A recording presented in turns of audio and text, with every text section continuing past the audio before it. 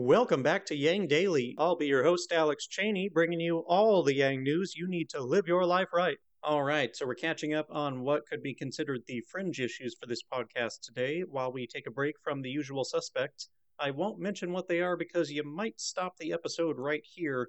That didn't sound ominous, did it? Just forget I said anything. You're gonna love it. Quick shout out to our Tier 3 patrons, Shay Meehan and Nathan Stankowski, as well as all our other patrons. You keep us all informed and engaged. If any of you out there want to join these advocates of humanity first and independent journalism, head on over to patreon.com/yangdaily. It would only take a couple of bucks a month from each listener to keep this podcast and community going and growing into the future. Now on to the news. So the Biden administration officially announced their vaccine mandate for businesses with 100 or more employees, which will go into effect January 4th.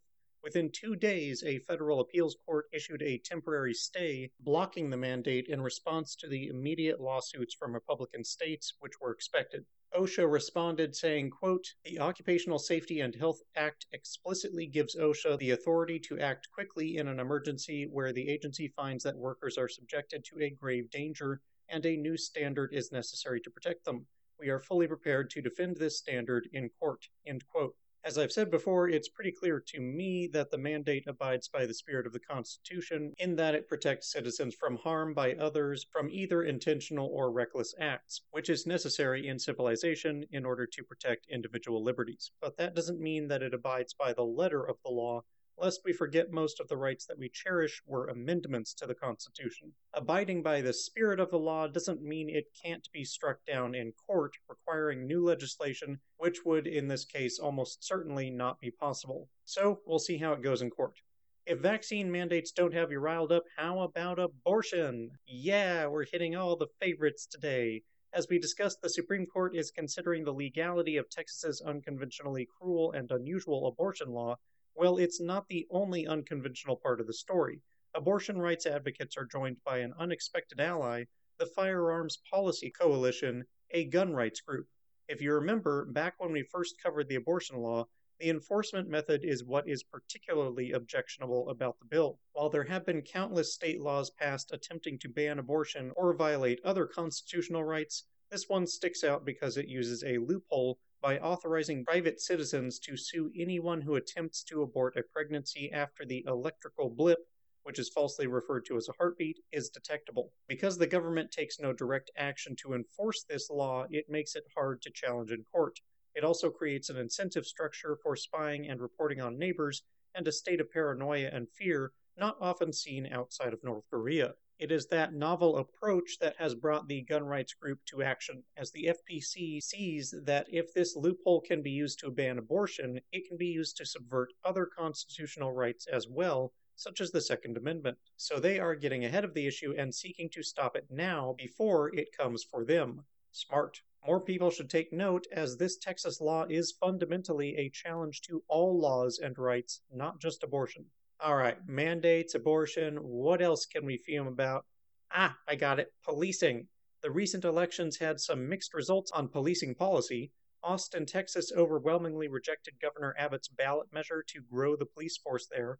On the other hand, Minneapolis rejected a measure to replace their police structure with a new public safety department, which would shift focus toward a less hostile preventative approach. So between the two, basically just status quo one. Republicans won the governor seat in Virginia, where Biden had a 10% lead in the 2020 presidential race, suggesting a severe downtrend in sentiment for Democrats. Given the GOP's anti-democracy, pro-death cult bent at the moment, I find that discouraging, but it was not entirely bad news. While Republican candidate Youngkin did lean into some questionable positions like raging against mask mandates and critical race theory, which isn't even taught in the state, he also leaned away from Trump and relied more on traditional conservative positions, like lower taxes. He even promoted mail-in voting. His success in this suggests there is some hope for the future of the GOP trending away from extremism, though certainly not a promise. As Yang has been fond of pointing out, the race also showed that Trump and COVID are not winning issues for Democrats. Youngkin's opposition ran on both,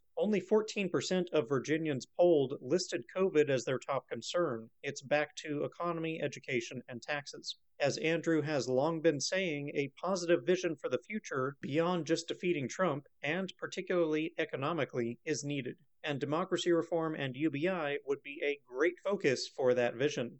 In media news, Yang visited Up Close to talk Forward Party, hit up Newsy to discuss climate change, UBI, automation, and elections, and Scott dropped into Jin's podcast to talk UBI, MMT, democracy reform, and incentive structures. I haven't had a chance to listen to that one yet, but it sounds great. And finally, it's definitely late now, but I never got to say Happy Halloween. We had over 200 trick-or-treaters at my place, to the absolute delight of my girlfriend.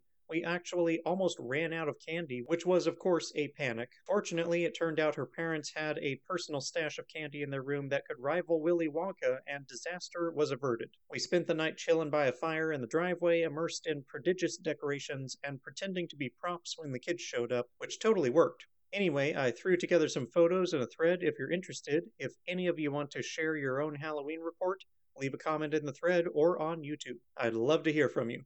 And that'll do it for today's Yang Daily. Bookmark and share the Unusual Abortion Alliance, the election takeaways, and Scott and Jin's interview. Flood Congress with calls, tweets, faxes, and letters using the easy volunteer contacts below. If you need help, consult the Income Movement Aid Database, the Mission Asset Fund, or United Way, and don't forget to Yang Daily.